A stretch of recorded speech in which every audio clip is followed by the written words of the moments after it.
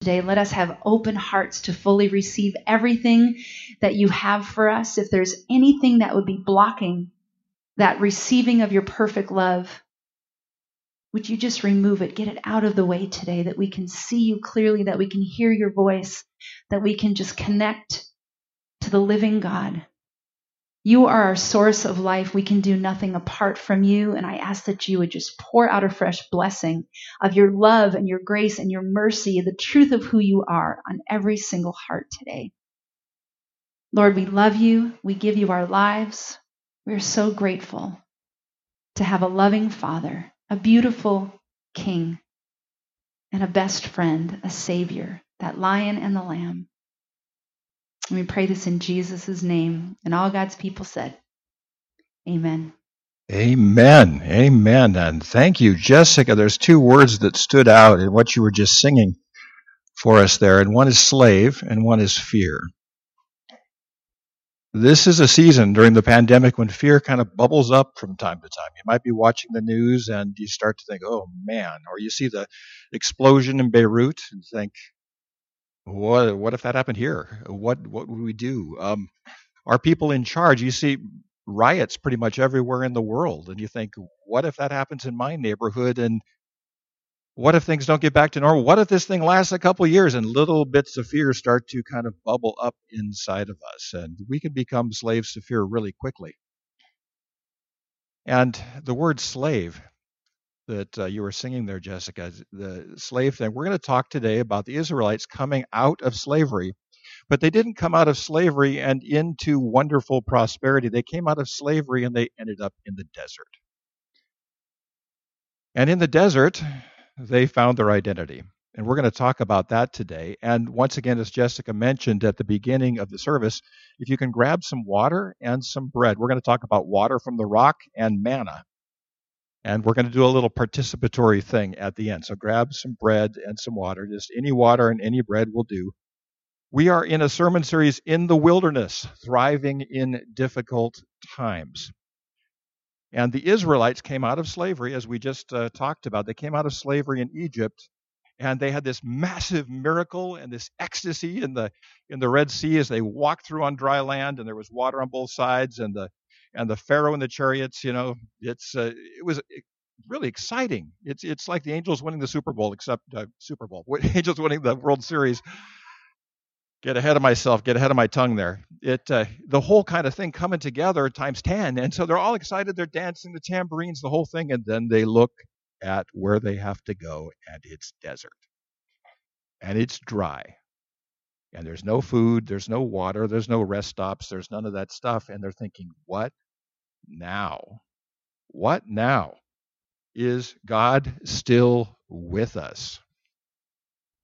It didn't take long for fear to creep in because they had this just fantastic miracle of being saved at the Red Sea. And then they turn away from the Red Sea and look at wilderness, desert.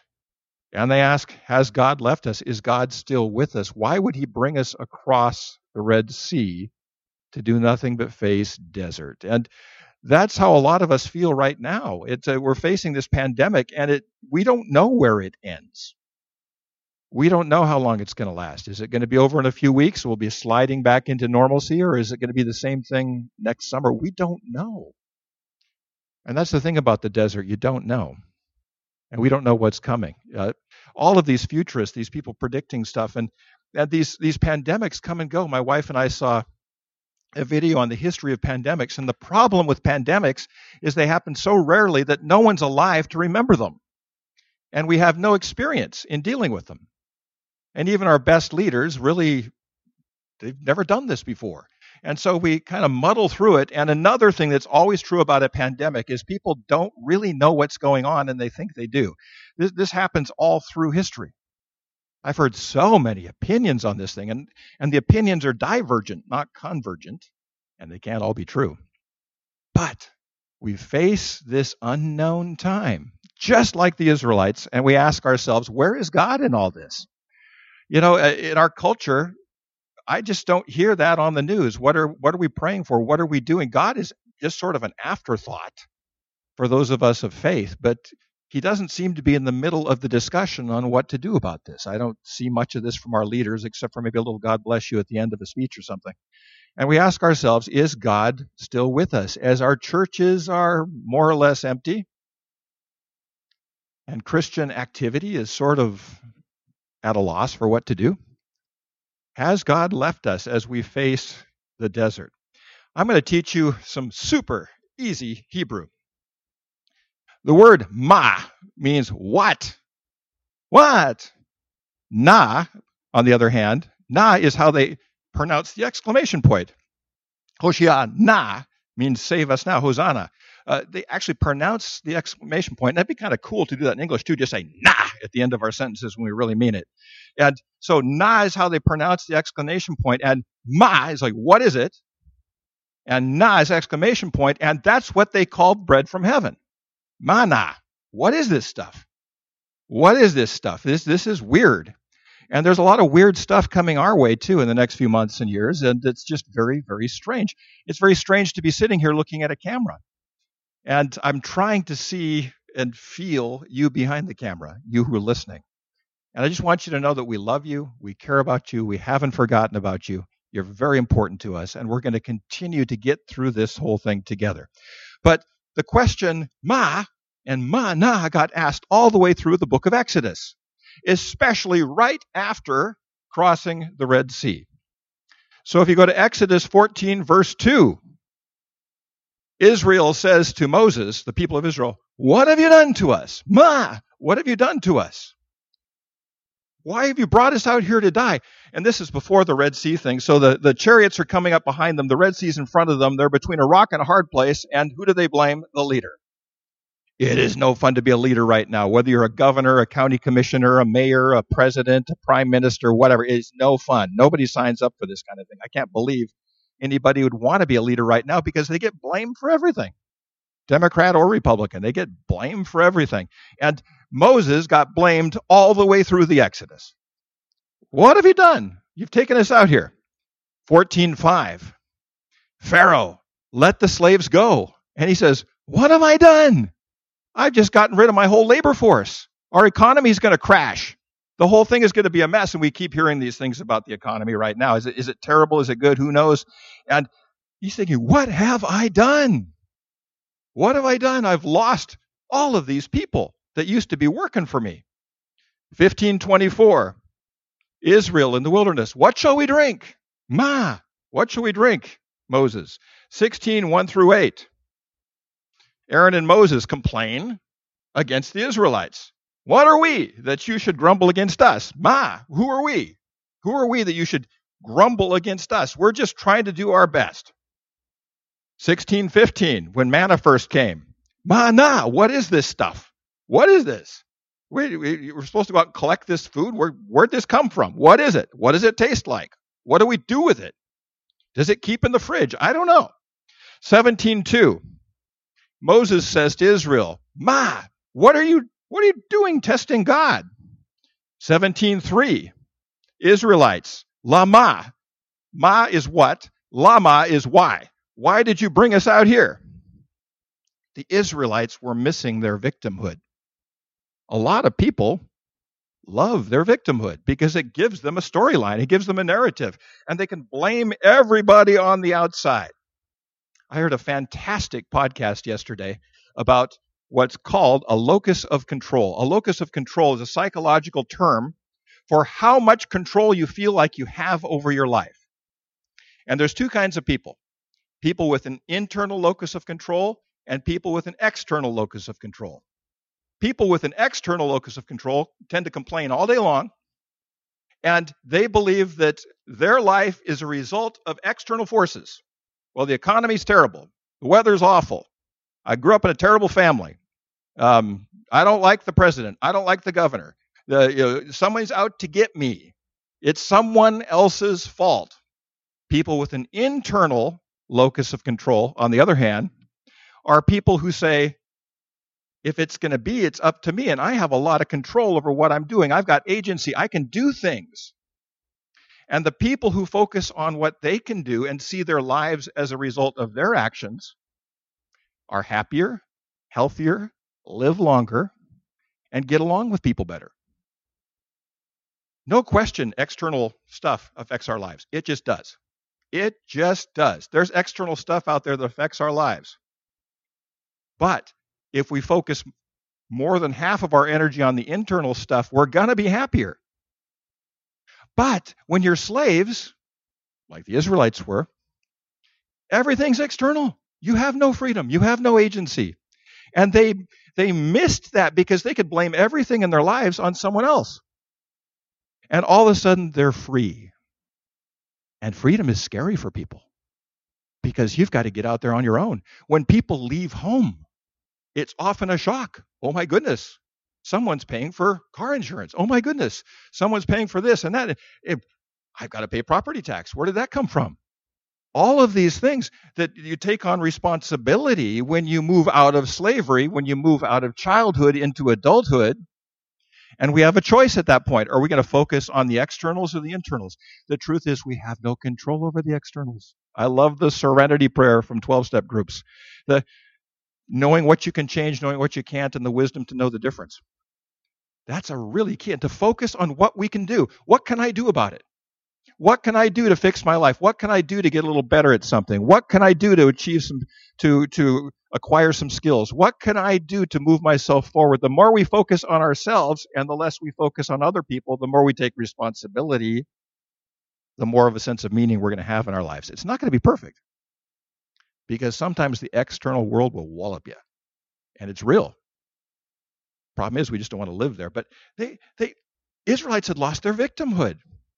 Why'd you bring us out here? What are we going to do? There's no one telling us what to do. We got to make our own decisions. And 17:4, Moses turns to God. What shall I do with them? What am I going to do with these stiff-necked people? And they have to go into a place where no one has been before. None of the slaves had been before. They'd never been in the wilderness. They'd never been in charge of their own feeding and their own everything else.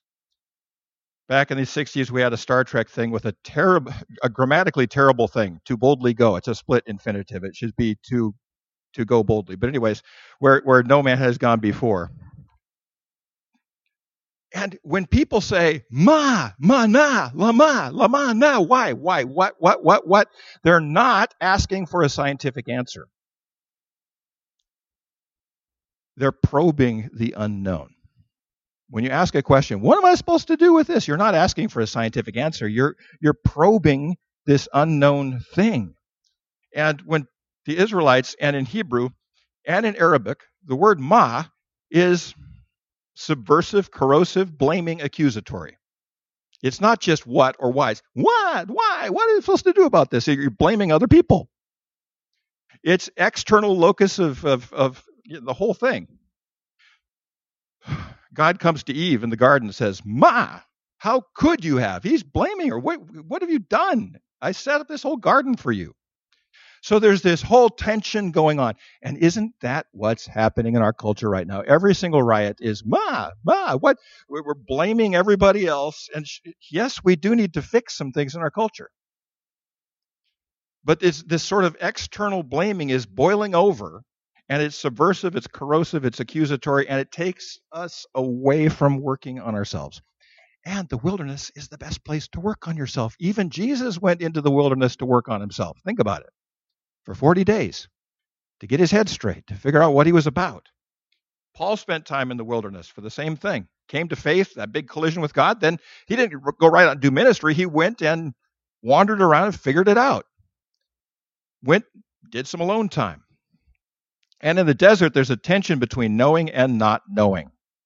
There's some things they know, some things they don't know. And here's this leader, Moses, and Aaron, and Miriam, these leaders. They're taking these people to this promised land that these leaders have never seen. So why should we believe them? Why should we trust these leaders? So in this pandemic, in the wilderness, there's an abundance of opinions. There's an abundance of opinions in the wilderness with Israel. There's an abundance of opinions in this pandemic. And the truth is we get some of it wrong because we don't know that we don't know. And you know what? It's really good for us sometimes not to know. It's good for us to find out everything we can, but to realize there's limits to our knowledge. When Moses went missing, he went up on Mount Sinai to talk with God, and he was late coming back, real late coming back. People wondered where he was. They didn't know. We don't know where Moses is. We don't know where he's gone. We don't know if he's coming back. We don't know if he's disappeared. So what did they have Aaron do? Make a golden calf, a god they could see and touch, something tangible, because they were tired of this kind of woo-woo stuff all the way out there where they can't see and can't know. And the truth is, we can't know God totally. You're never going to master your relationship with God. You have to let him master you. It's a whole different thing. And to follow God means to go places you don't know, to boldly go where you haven't gone before, and to move out into the desert. The desert is really good for us, folks. The pandemic is a terrible tragedy, but there's a good side to it, is we have to rethink what it is we're about, what it is we're being called to do. And Aaron made the golden calf for them because they needed a God they could touch, something they could see, something when they could follow. And God isn't like that. God is not figure-outable. He's just not. He's a huge character. And he's going to do what he wants to do, and he's going to lead us places we don't know. And a pandemic, the good side of a pandemic is because we don't know how long this is going to last. We don't know what's going to happen. We have to trust God without knowing exactly what's going to happen. And that's hard to do. Even Moses' burial, nobody knows where he was buried. He went off somewhere and God buried him. And to this day, nobody's ever found Moses' tomb. It'd be kind of cool to find it. But still, there's an unknowingness about this whole thing here. Midbar, the wilderness in Hebrew, empty space. This is where Moses, before the Ten Commandments, gives them the Sabbath commandment. What is the Sabbath? The Sabbath is empty space, empty time. It's a day we're supposed to keep empty. My wife and I do that on Fridays. We were out at our desert place on Friday, and I woke up in the morning and I decided I wasn't going to schedule anything. I'm going to keep the day open to what the Lord asked me to do, and not just fill it with landfill. That sort of time landfill. It just kind of fills in and just fills in the whole thing. Folks, people think that we lost our way when we stopped doing prayer in the public schools, and I think we should have prayer in the public schools. That's a whole other thing. But I think we lost our way in this country when we got rid of the Sabbath. It used to be on Sundays, things were closed, and it was unstructured time. And you didn't have appointments, and you didn't have soccer games, you didn't have other stuff going on, and you didn't have a bunch of things you had to do. And it's really good for people to have unstructured time once a week.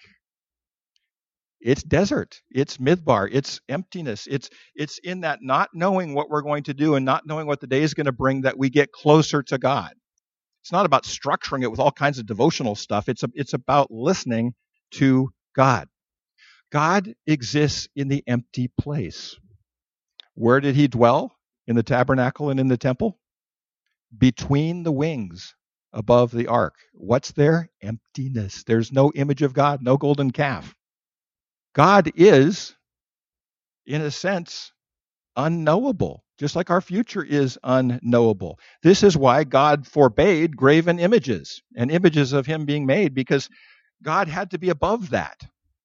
We don't want to have a picture of God. Jesus went 40 days in the wilderness to figure out what he was about. Fasting is a fantastic spiritual exercise. Why?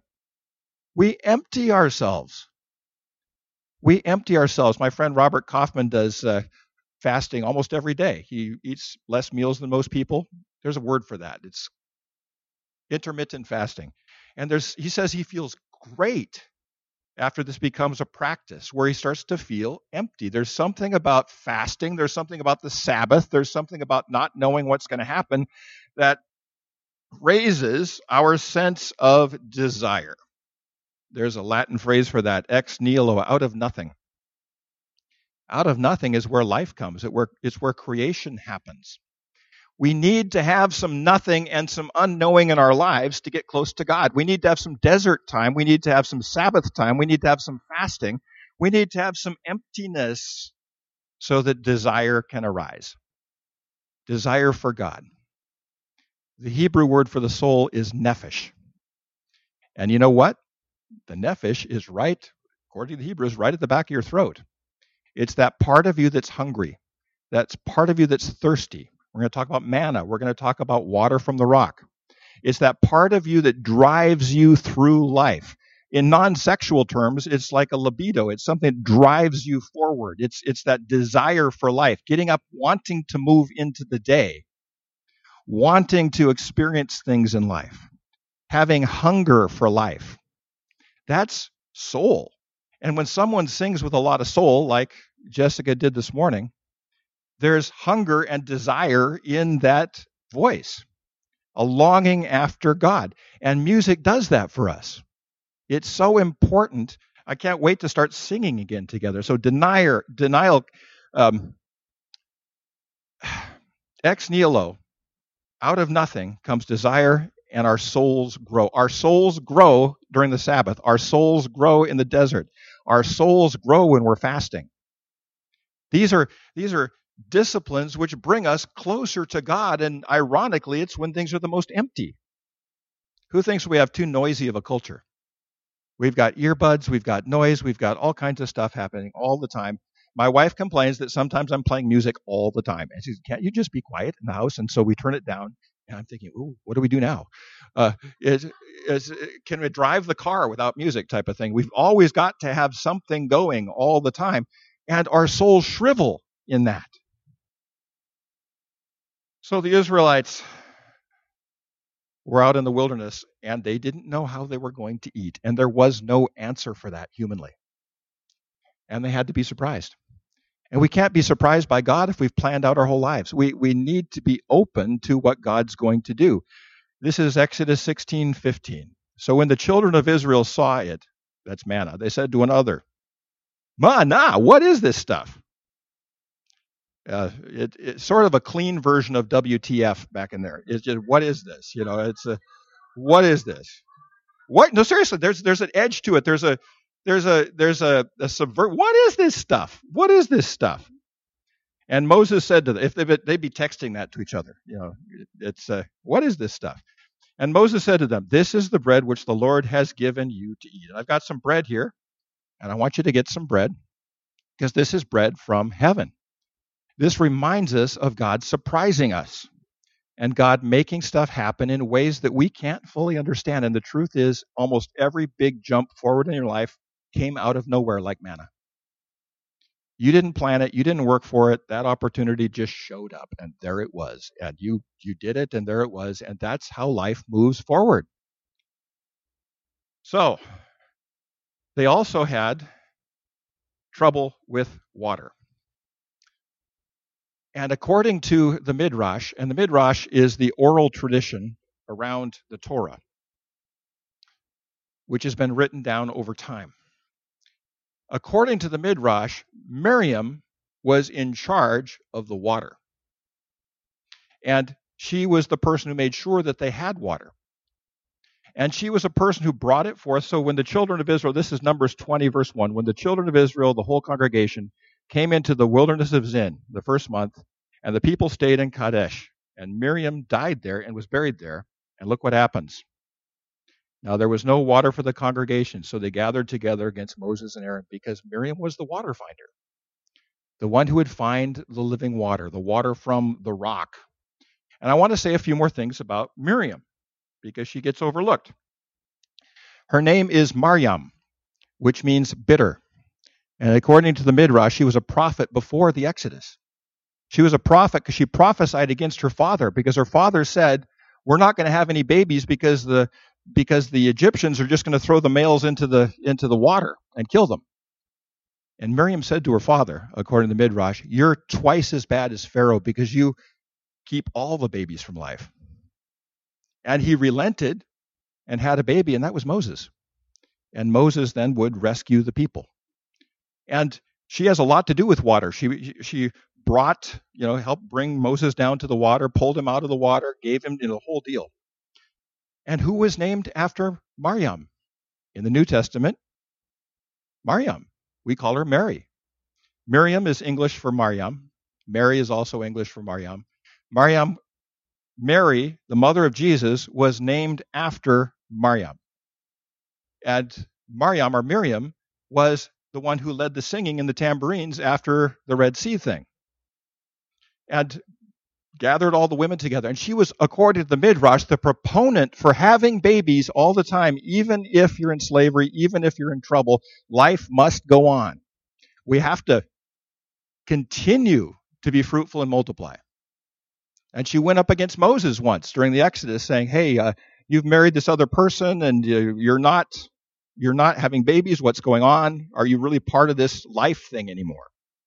And so she was known as the one who would sing. And what did the Virgin Mary do when she heard about the baby and she ran across Elizabeth? She sang the Magnificat. There's a singing that goes here. And Mariam brought forth water in the desert, and who brought forth Jesus, who gives us living water? That would be Mary.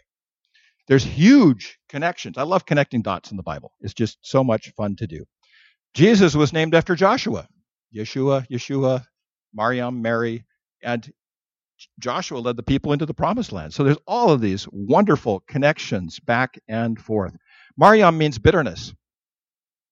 And bitterness is how one feels in the desert. What are we going to do with this stuff?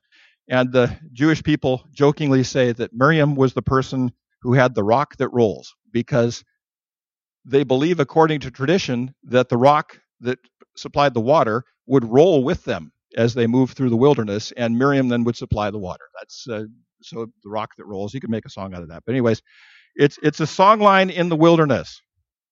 And she was known for that. When she died, the water stopped.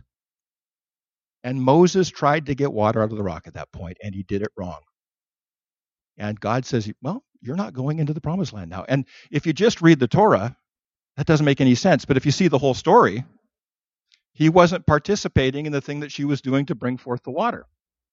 And so when she died, the water stopped, and Moses hit the rock a couple times, and God came down on him and says, you're doing it wrong. And not just a little technique problem. You had the wrong heart. You don't have the heart of Miriam, your sister.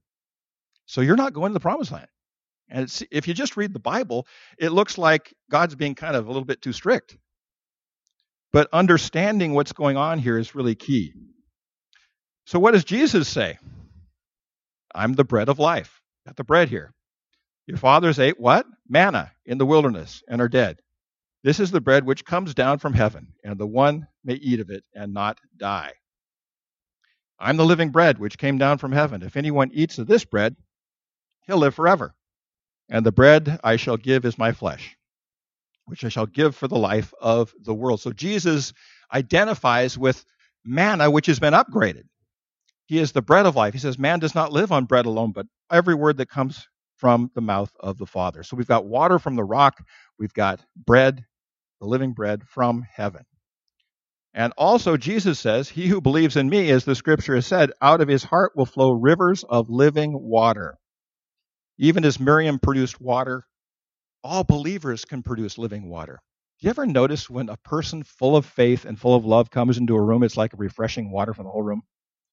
It can change the atmosphere of the whole place with that kind of joy. We can bring living water wherever we go because we have access to that source of living water. Got a couple practicalities, and I'm going to lead you through something. I'm going to invite Jessica to come up here and just play a little guitar. Music kind of gets the living water flowing. That was Miriam's blessing. Through music, she was able to get the living water flowing. Some practical steps. Create some empty space. Create one day a week that isn't scheduled up. A day where you just walk into it like walking into the wilderness, asking God to lead you through the day. And see what happens, and see if you don't grow closer to God. Go ahead and feel the tension between knowing and not knowing. I think Americans are afraid of not knowing. We have to have an opinion about everything. People make jokes about Americans when I'm in Europe. I say, well, what's the difference with Americans? Well, Americans, if we ask for their opinion, even if they don't know anything about it, they'll come up with one. That's just the way you are. And you can do that. You get your oil changed, and you can ask the guy who's changing your oil, what do you feel about the political situation in Taiwan right now with mainland China, kind of telling them they're part of it. He may never have heard of those countries, but he'll have an opinion. So we have to have an opinion. about everything in this country. And I think we need to get more comfortable with not knowing. To know what we know, to know what we don't know, to know the difference, and let God lead us through the wilderness, the part that we don't know. In that empty space, fasting, Sabbath, whatever it happens to be, that place where you don't know, let desire arise and let your soul grow. That's where our souls grow. Our souls grow in empty space. Israel became Israel in the wilderness. They went in slaves, they came out a free nation, and it took 40 years to wash that out of their system. And sometimes it takes a while to wash that slavery and that fear out of our system so that we can be free people who can function in this world. Find out what makes the living water flow for you. Find out what gets that moving with other people. And avoid time and verbal landfill, where we just fill our time with sounds and noise and everything else, and God doesn't have any room to work. I'd like you to get that bread and that water that you've got available here.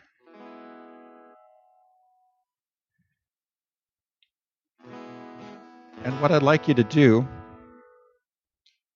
is get in touch with that empty space in your stomach. Unless you had a gigantic breakfast, there's room in there. And Linda, this morning we were talking, Linda Hines said, we've all got that God-shaped vacuum inside of us.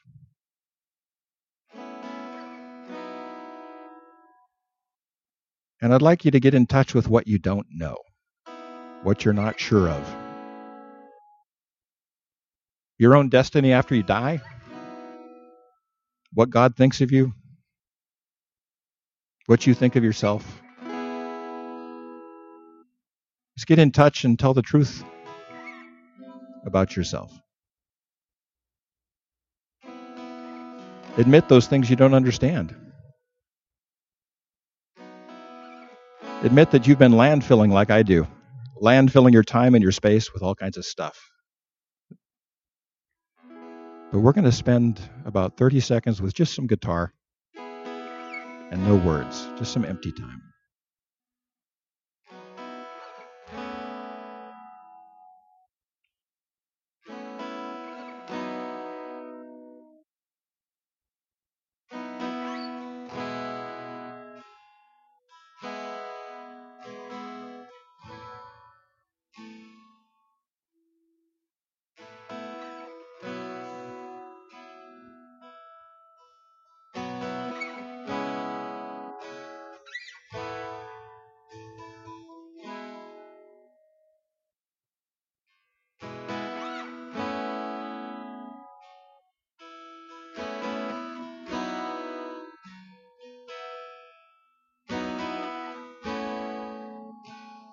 What I'd like you to do now is just get in touch with that desire for God that's in that quiet spot. God put that in everybody. We've got a natural homing device that leads us back to our Creator. We often cover it with all kinds of junk. But let that desire for God arise.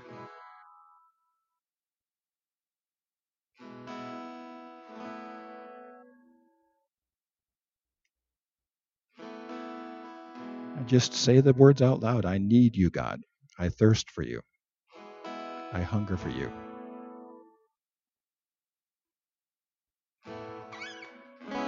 During this pandemic, I'm going to create space to seek you and find you. I'm going to let go of my needing to know everything and let you guide me instead into things I don't know. Surprises like manna. I'd like you to take the bread if you would. This isn't communion. This is more of a recreation of manna and water from the rock. Take a piece of bread and go ahead and eat that. And think of the Israelites as they first grabbed a handful of manna. They say it tasted a little bit sweet, just like most bread.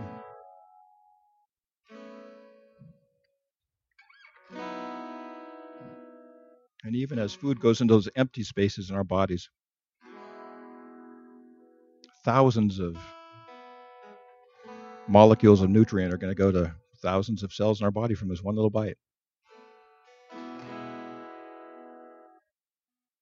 We pray, Lord, that you give us a hunger for your word, because we don't just live on bread, we live on your word.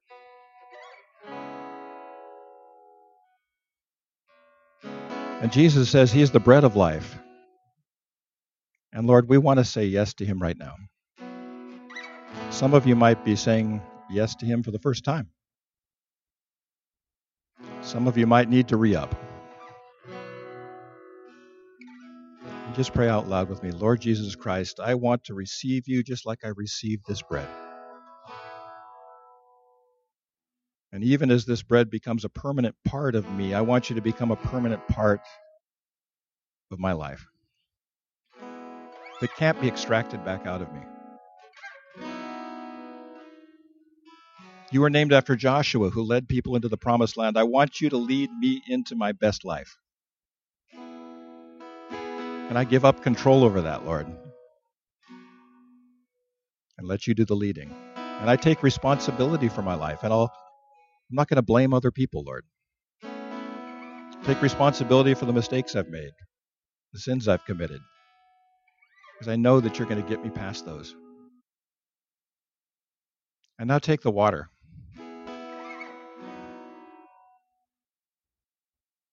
Heavenly Father, we remember Miriam, who brought forth water for decades.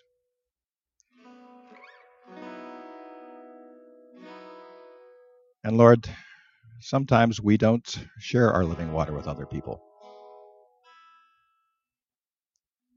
And Lord, we're going to drink this together.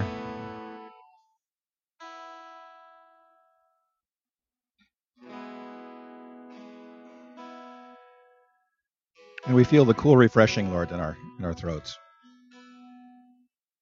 And we want to be refreshing to other people too, Lord. Give us love for other people. Give us a desire to refresh other people. Lord, your Son said, for all of us who believe, springs of living water will flow out of us for other people. Give us one person to refresh today. We pray that everywhere we go, people would say, there's something refreshing going on in the room right now. Because he's here, because she's here. We pray that you give us an endless supply, Lord. We pray that we would sing your praises, and through the singing, like the singing of Miriam and the women, that it would bring forth water from the rock wherever we are. Lord, we pray that you would transform us. And Lord, we're proud to be called by the name of your Son, Jesus Christ, Christians as followers of Christ. And we commit to a path, Lord,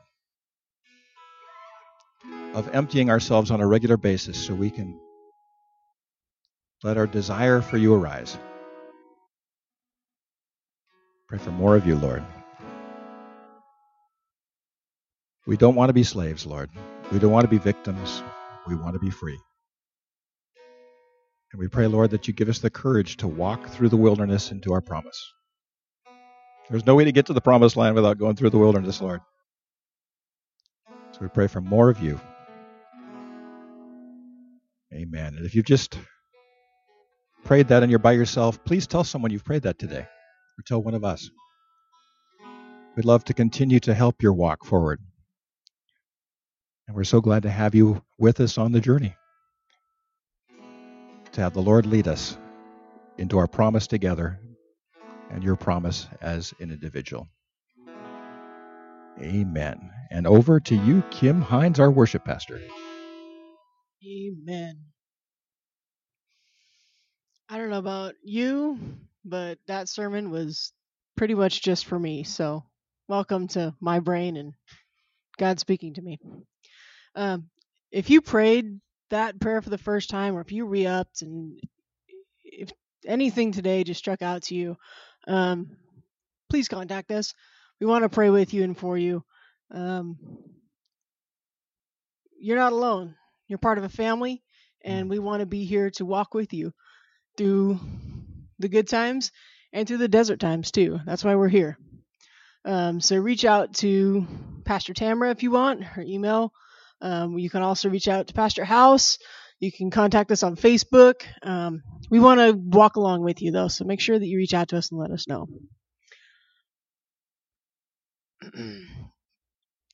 Our prayer focus for this month, we're a family that prays together, and we believe prayer is a integral part of our relationship with each other and with God. So our prayer focus this month as a family are to pray against division and pray for unity, to pray for healing in and of our nation, to pray for peace and hope for everyone, to pray for restoration of our land and our businesses, and to pray for the eradication of COVID-19. And every month, we always pray for those who are in leadership above us. We pray for our president, we pray for our governor, and everyone making decisions on our behalf. And there are many people making decisions every moment of every day on our behalf. And we just want to pray that they get a fresh anointing on them and that they are open to what God has for us through them. And always pray for the protection and health of us, your pastors at the well, and that God guides the leaders of this church into making the decisions that He wants us to make. We're also a family that believes that reading the Bible is important.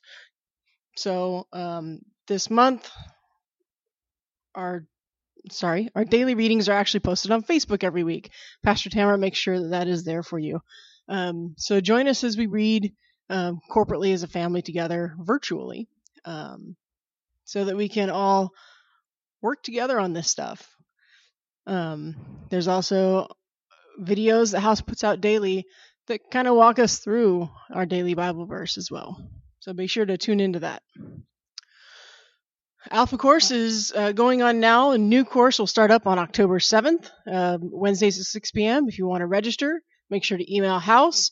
His email will be on the screen, hphouse@gmail.com. I encourage you, especially if you were one that prayed that prayer today for the first time, to jump in and just be with other people. Ask questions that you may be afraid to ask. But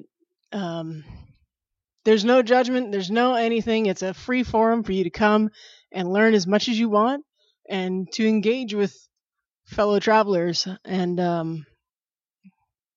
kind of chew through some of the things that are confusing, because I've been a Christian my whole life, raised in the church, and I'm still confused on things. So come together with us and feel free to ask questions. Sundays we have teacher training. If you want to be a well digger with us and start home church, we would love to have you. So teacher training is not just for those who want to be pastors. It's for anybody who wants to be a leader and help guide others to God. So teacher training is 4 p.m. Sundays on Zoom. This week is a business plan for your ministry. As always, our offerings, this church has been amazing. Family have been incredible. I will never be more in awe of this family than I have been the last 6 months. Checks the well at Surf City, our physical address. If you would like to give virtually and online, there are so many ways to do that now. If you go to the tinyurl.com/Malachi310 giving, you will find a page full of ways that you can give. We do have for those of you who are members of Patreon, that's a new way to be able to give, basically like a monthly subscription to us. For those of you on Patreon, you know what it is. For those of you who don't, go to the website, patreon.com, and you can find us at the World Wide Well. So that's it. That's all we got for you. Let's go ahead and pray ourselves out today. Father God, I thank you for the desert time. I thank you for the confusing times. I thank you for the manna that you give us. And I thank you for the still small voice that you are when you call to us in these desert times. Give us time this week to be still and to hear you and to know that you are there with us. We're not alone.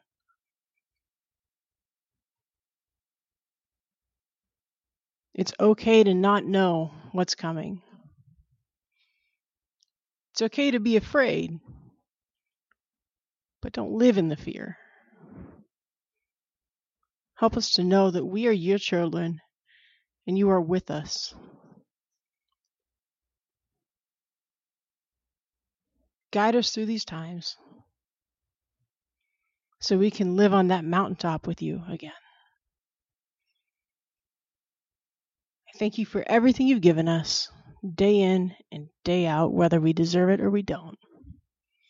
I ask that you bless us and keep us safe this week so that we can come together and be a family again next week. In your son's name we pray. Amen. Have a great week. See you next.